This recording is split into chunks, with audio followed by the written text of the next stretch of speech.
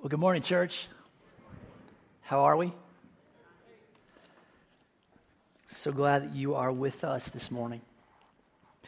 Listen, I want to start by repeating something that we said last week, and it's this: that November is our month as a church, Manheim BIC's month, to collect food and non-perishable goods for the Manheim Central Food Pantry.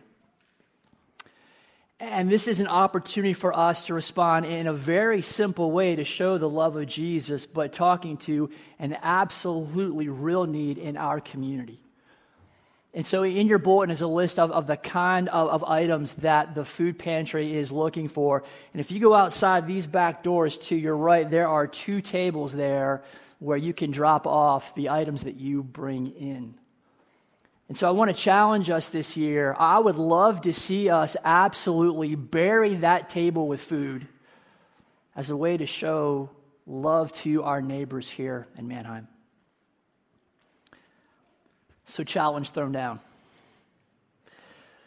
This morning we are in the last Sunday of our series on the Holy Spirit. And so let me bring us up to speed. Over these last couple of weeks, we've talked about the who and the what, who the Holy Spirit is and what the Holy Spirit does. And we seem to keep coming back to this phrase.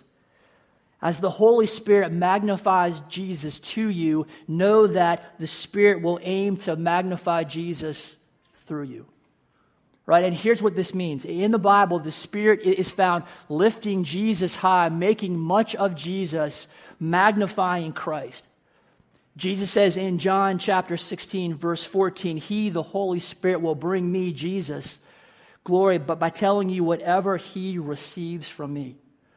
So we see the Spirit lifting Jesus high, proclaiming Christ, magnifying Jesus in Scripture, but we should also see that in the way that we live our lives.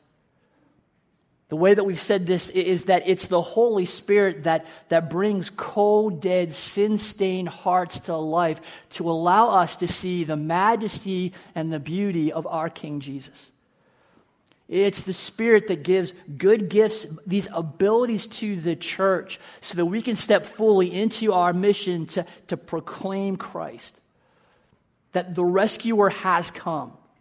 That the rescuer has lived a perfect life and gives us his record and takes our sin-stained record and pays the penalty for that. And then conquers sin, conquers death, comes back from the dead and offers you and I new life, offers you and I forever life. This is the gospel. And for the church to step fully into living out our mission of proclaiming the gospel, of lifting Jesus high, the Holy Spirit empowers the church with supernatural gifts to allow us to do exactly that. It's the Holy Spirit that produces this fruit in our lives so that we can live in an overdrive, supernatural kind of way so that in our lives, as we face these situations where the typical reaction isn't love and joy and peace, yet we have love and joy and peace, and someone rolls up on you and says, hey, why is your life different? That you can say, well, let me tell you about my Jesus. And so one way or another, the Holy Spirit is always going to bring glory to Jesus, is always going to magnify Jesus.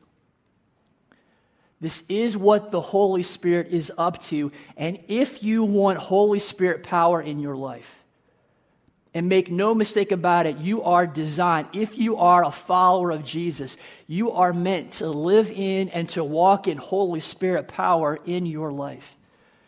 If you want Holy Spirit power in your life, are you looking to magnify Jesus in your life, in your family, at your job, at your school, in your neighborhood? As the Holy Spirit magnifies Jesus to you, know that the Spirit will aim to magnify Jesus through you. And the question that we've danced with over these last couple of weeks is, this is the Spirit's agenda. Is it yours?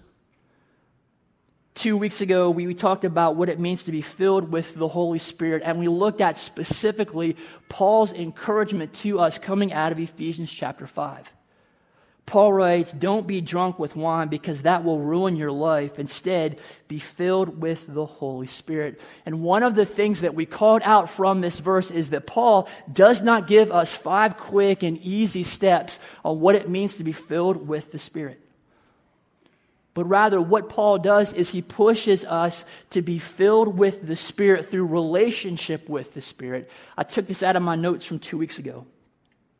The little translation here in Ephesians 5 is be being filled with the Holy Spirit. And Paul is stressing the continuing, ongoing nature of being filled with the Spirit. The Spirit's filling is not meant to be a once and done thing, but rather a moment by moment thing. That you are allowing the Holy Spirit to have His way in your life right now, in this moment, and right now in this new moment, and in the next moment, and in the moment after that. Being filled with the Spirit and allowing the Spirit to guide your life indicates real life, continuing relationship. And so last week, Daniel spoke, and he talked about what that really looks like, what that filling, that relationship with the Spirit looks like as we look to allow the Spirit to lead our lives in a very real way here in 2017. And this morning, I'm going to come at the same thing, and we're going to explore what that filling, what that relationship is to look like for us as a church, as our life together plays out in 2017. And so I want to get us there this morning by asking a question, and the question is this. We are coming up on the end of a year. What's the gutsiest thing that you've done in 2017? Going to give you a second to think about this. Going to jump to another question. Think about this one because we're going to come back to this. Right, that second question is this: what is your appetite for gutsy moves? So I've got a scale for us. Where do you land on this scale? If you are planning to go skydiving after church, probably a 9 or a 10 on this scale. If for you, you're thinking, okay, today's Sunday, Tuesday is in 2 days, it's Taco Tuesday, but I think I'm going to eat spaghetti, you're probably a 1 or 2 on this list. Took you a while to get that one. So where are you at on the scale? Let's jump back to that first question. What's the gutsiest thing that you've done in 2017? So here's what I want you to do. I want you to take 60 seconds, turn to that person beside you, and share the gutsiest thing that you've done this year. Go.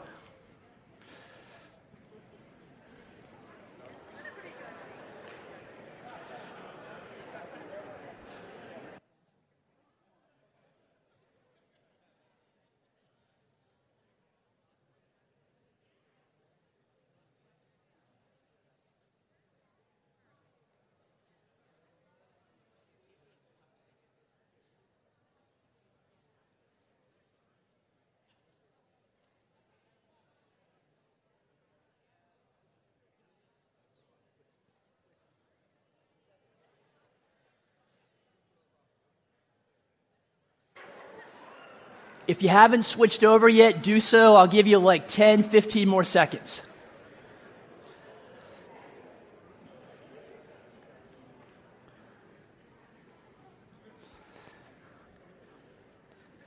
All right, let me call you back. I told my family that I was going to ask this question, and they said, well, what's your gutsy thing to me? And I said, I don't know. And then they said, well, maybe it's that we got a puppy yesterday. And I said, that might not be gutsy, that might just be stupid. Seeing that it's almost winter. But man, is she cute. So I would love to be in on your conversations to find out what your gutsy thing is. But let me get to the point here. That scale that we looked at, I wonder how we would answer the question, what is MBIC's appetite for gutsy moves? And if I'm going to push on that, the real question I want to ask is, what should be MBIC's appetite for gutsy moves? Are we meant as a church to play it safe? Are we meant as a church to be a Taco Tuesday kind of church? Or are we meant to be a jumping out of airplanes kind of church? And I'm convinced that the way that you answer this question for MBIC, it's predicated on where we are as a church, where we are placing our confidence, where we are placing our reliance. But if I go back to my prior example, as gutsy as jumping out of airplanes sounds to most of us, you do not take that jump unless you have absolute and complete reliance in your gear. That you know that your chute is going to deploy, because if you had any doubts about your gear, you would not take that jump. And so this question about a gutsy move for us as a church, it really is a reliance question. You'll never make a gutsy move unless you have full reliance anchored to something, or in our case as a church, to someone. Holds true for jumping out of airplanes, holds true for moving to India like Natalie, holds true for us as a church. And that this morning gets us to 1 Corinthians chapter 2, where Paul tells us where he's anchoring his reliance and his confidence, and it's anchored in the power of the Holy Spirit. But before we read our scripture, let me pray for us. Let's pray. Father, this morning as we come to this scripture and read, open our eyes. As we've been singing all morning, may your Spirit be fierce among us. May we see what you would have us through these scriptures, and may we respond in obedience. May we respond in surrender. We ask all of these things in the powerful name of Jesus. Amen. So here's the backstory on what we're about to read. So Paul opens this letter to this church in Corinth, and there are multiple problems, multiple issues with this crew. And the very first issue that he goes after is the fact that there are cracks showing in the unity of this church family. And as Paul will always do, and I love this about Paul, but he goes after those issues by making a beeline to Jesus. And Paul's reasoning is, if there's only one Jesus, it makes absolutely no sense that Christ's followers are dividing up. It makes no sense that Christ's followers are fighting each other. Paul is calling out the fact that there is absolutely no room for divisions in the body of Christ. And as Paul does this, he calls out that he realizes that people are looking for different things. This is in verse 22 of chapter 1. And Paul says, I know that the Gentiles, these people who are not Jewish, I know that they want to be impressed by, they want to be convinced by dynamic and charismatic teaching. Right? We come into church wanting the same thing. Paul says, I know that the Jews, right, they want to be impressed by, they want to be wowed by supernatural emotional experiences.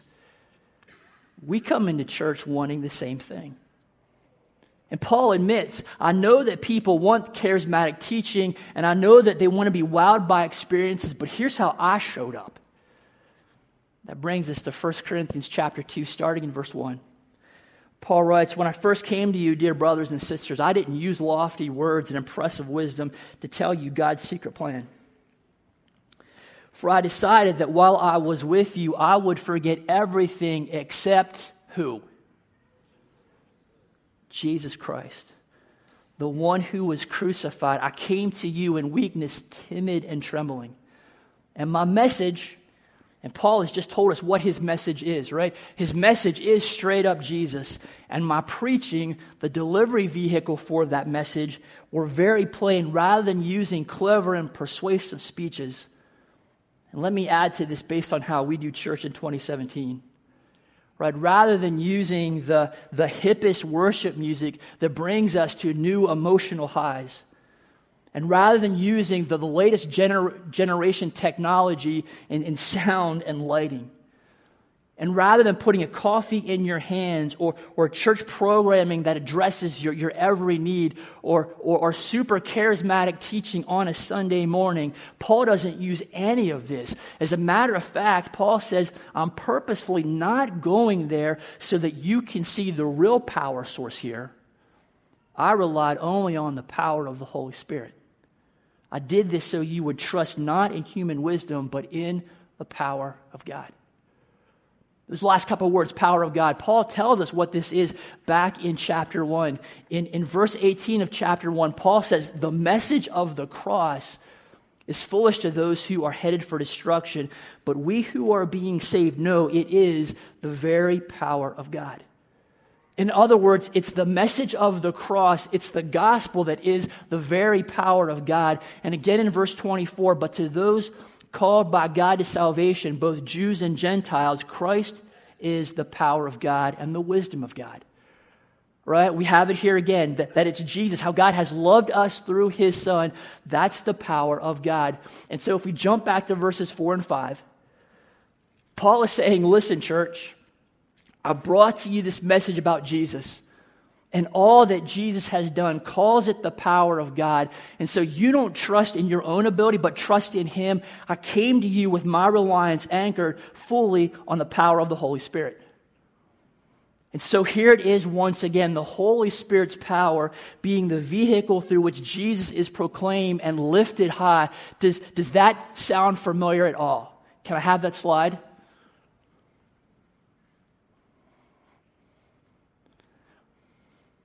That was a subliminal message. It's a thing we've been talking about over and over through this series. So Paul's reliance as he's working in, as he's active in this church at Corinth, Paul's reliance is anchored fully on the power of the Holy Spirit. And so if we truly understand this, it has everything to do how we answer this question. What should be MBIC's appetite for gutsy moves? This question is fundamentally and absolutely a reliance question. But before we answer this question, I want to say two things that are sort of kind of the same thing. Number one, when I'm talking about the Spirit's leading in our church, it's easy for us to let ourselves off the hook here. If you're sitting here this morning and thinking that what we're talking about is for our staff and for our leadership board and not for you, it's absolutely the wrong answer. MBIC is not our staff. MBIC is not our leadership board. MBIC isn't me. MBIC isn't even you individually on your own, but rather MBIC is us. It is all of us together.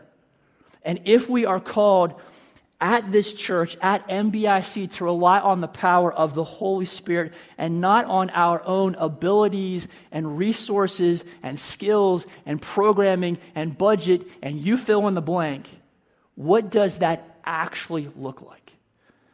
So let me give you a couple of quick stories of us in action where I've seen the Holy Spirit move and lead us as a church just over the last couple of months. If you were here last week, Daniel told his story of how he came to be a pastor here at Manheim BIC. This time last year, being on staff here wasn't even on Daniel's radar, and so I thought it'd be fun to tell the other side of the story, how God led our church to Daniel. So 4 years ago, I was the faith formation pastor here at Manheim BIC. And then Pastor Greg Funk left, things happened, and here I am. And so that role, we didn't replace my role, my full-time faith formation pastor role on staff. Instead, we created a hybrid role, executive pastor / faith formation pastor that Dustin jumped into. But we knew that the day was coming when that role needed to once again be a full-time pastoral role, and that day happened to come in 2017. And it's in 2017 that Daniel's looking for his what's next for he and his family. So he's back in the area, and we have lunch, and he's telling me that nothing has opened up for him in church jobs, and that he's starting to look at getting his CDL or going back into carpentry. And I'm sitting there thinking, why hasn't a church picked this guy up yet? He's obviously talented. He's obviously articulate. He's got way more ministry credentials than I do. He's all about living for Jesus. And so I'm sitting there at lunch knowing that we've got this job that's about to open where we're really looking for someone who will pour into and train and equip and empower our adult faith formation leaders, our Sunday morning leaders, our weekday leaders, our small group leaders. Someone who will especially encourage you to live for Jesus outside of these four walls. And guess what Daniel's been doing for years as a missionary overseas? Exactly that. And so we actually have a job that's coming open here at Manheim BIC, and it's exactly the role that I found out later that Daniel about 4 years ago said, man, that would be a cool job to land in. And so Daniel sends us his resume, and our hiring process is like, 25 different steps. You're going to sit down, you're going to talk to Dustin and I face to face, and we're going to give you written questions, and you're going to meet with our leadership board, and you're going to meet with our staff, and you're going to meet with key volunteers in the area in which you'll work. And all of that feedback we use to make our hiring decision. And of course, we are stoked to now be a couple months downrange from that decision and that God did leave Daniel to our church. So the reason I'm giving you all this background information is when we think of the Spirit's leading in our lives and in our church, and we're talking about someone getting a new job or the church offering a job to someone, these are big things, yet these big things, what look like big dramatic steps in the Spirit's leading, are so often small, simple steps. Having lunch with Daniel. Daniel sending us his resume. Daniel sitting down for a bunch of conversations. That there's nothing overly dramatic here, yet the Spirit was leading through that process. As we walk those simple steps, leading in Daniel's life, leading in the life of our church, because on both sides of that hiring decision, for Daniel and for us, we were both that entire time asking the Spirit to lead us and watching for how that would materialize and then responding in obedience to what we see. And that can be a lot of, God, I'm not sure where you're moving here, but I think it's this direction. So I'm going to give forward momentum to that. But the whole time I'm holding this thing out saying, God, if this isn't you, shut this thing down. It goes back to what we said 2 weeks ago, that being filled with the Spirit, following the Spirit's leading, it's not 5 quick and easy steps, but it is really consistent, continuing, ongoing conversational relationship with God where we allow the Holy Spirit to have His way in our lives moment by moment. And if we will do that, saying, God, what are you up to? God, show us what we should do. God, what would you have us do? God is faithful to answer that prayer. Another story. One of our MBIC vision points is that we will push prayer deep into our environments. We will pray as our first response, not the option that we turn to after we've expended our own resources and energy and ideas. Our vision points at Manheim BIC, not rocket science, just pulling from what we see from the life of Jesus and also from the early church. And so we're looking at, okay, if that's the vision point, but how do we make this real, make this tangible in our life together? And one of the ways out of that prayer vision point that we're looking at to make that prayer just such a huge concept in the life of the church, to make that real among us, is one of the things that we said is we want to find a way for churches to pray together. But honestly, I've got no idea what that looks like. I know that when churches do pray together, that God moves in power, but I've got no idea what that looks like. And so this last spring, middle of the week, Andy Nelson comes to church, sits down in my office and says, hey, I want to get churches together to pray as part of the Manheim Project. Can we do that? And so I say something like, yeah, I think that's something that we can actually get behind. And that first conversation became a second conversation, became a number of meetings, became connecting with Pastor Bill to resource this effort, became connecting with Ryan Schenk to resource this effort, became meeting with other churches that were taking part in the Mannheim Project, and Andy got to share his vision there. And the whole thing culminated back in July, where 9 churches showed up and together took an evening to pray for God to move in power here in Mannheim. Prayer event. Kind of a dramatic thing, but really lots of small, simple steps. Yet the Spirit was leading through those small, simple steps, leading Andy, leading our church. On Friday, I actually emailed Andy and said, hey, can I share that story? And he fired back, hey, I'm sitting in a tree stand here in Tioga County. And he said, you know what? He said, I was just telling the Wednesday evening guys this story, and he said, I felt the Spirit leading me, and I could not say no to that.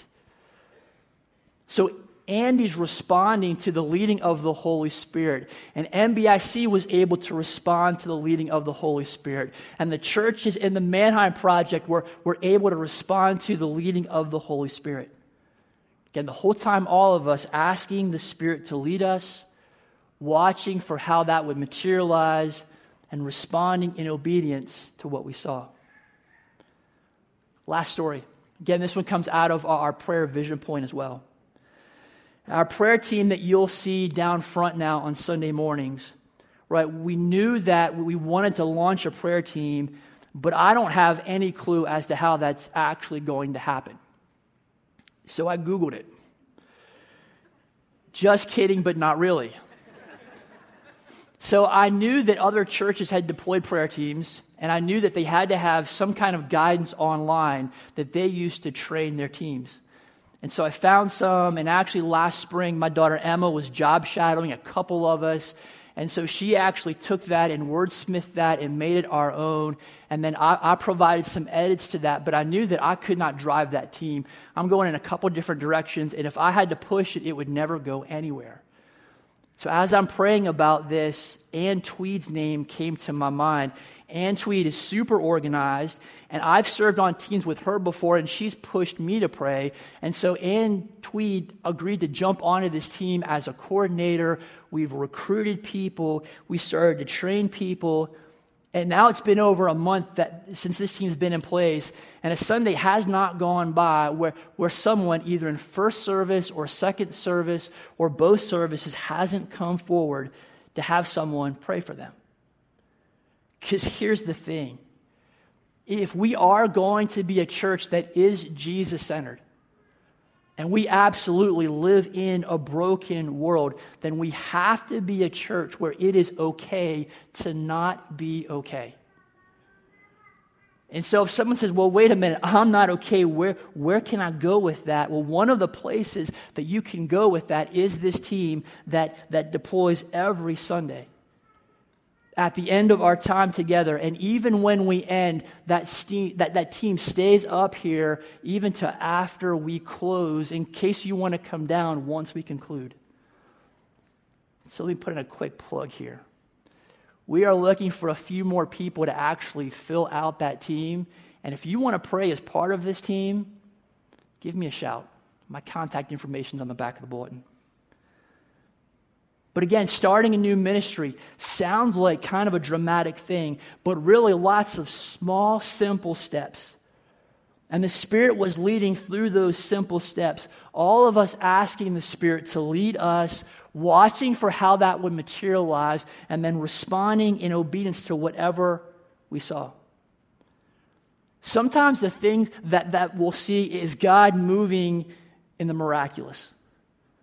And sometimes God chooses to respond through those simple, small steps. But for us, asking the Spirit to lead us, watching for that, how that will materialize, responding in obedience to what we see, right? That allows God to do whatever He's going to do. I could go on with stories, but let me come full circle. Let me come back to our question. What should be MBIC's appetite for gutsy moves?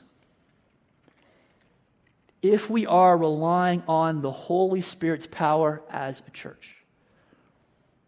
and the Holy Spirit is God Almighty, if we are relying on the Holy Spirit and not on our abilities and our resources and our skills and our programming and on our budget, but truly relying on the power of the Holy Spirit, what should be MBIC's appetite for gutsy moves?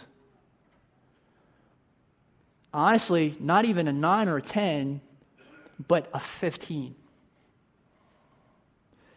For us to have an appetite for those gutsy moves under the leading of the Holy Spirit. And knowing that MBIC is us, all of us together. My last question for us, my last question for you is this. What can you do to help us be a gutsy church relying on the power of the Holy Spirit? To be a church that's not even a 9 or a 10, but a 15 on that scale. How can you pray for us? Where can you serve?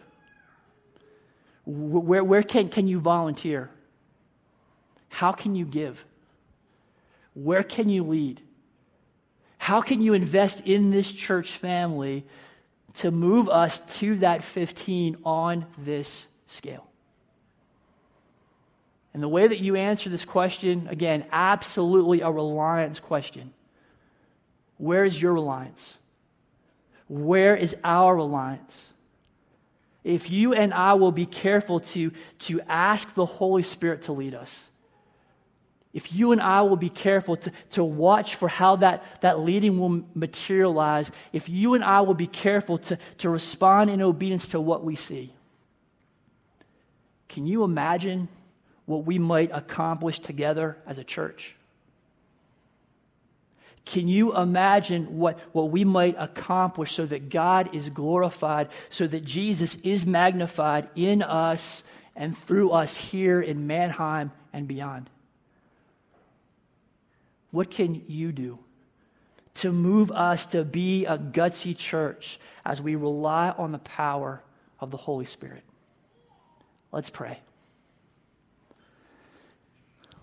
Father, it's this question. What can we do? That each one of us need to answer individually. Because it's not a leadership board question. It's not a staff question. It's not a me question. It is an us question together. What can we do? How do we serve? Where do we serve? How do we give? Where do we volunteer to allow us to be a church that fully relies on your power as we seek to glorify you in all that we do, as we seek to magnify your Son, Jesus? We pray all these things in the powerful name of our Lord and Savior. Amen.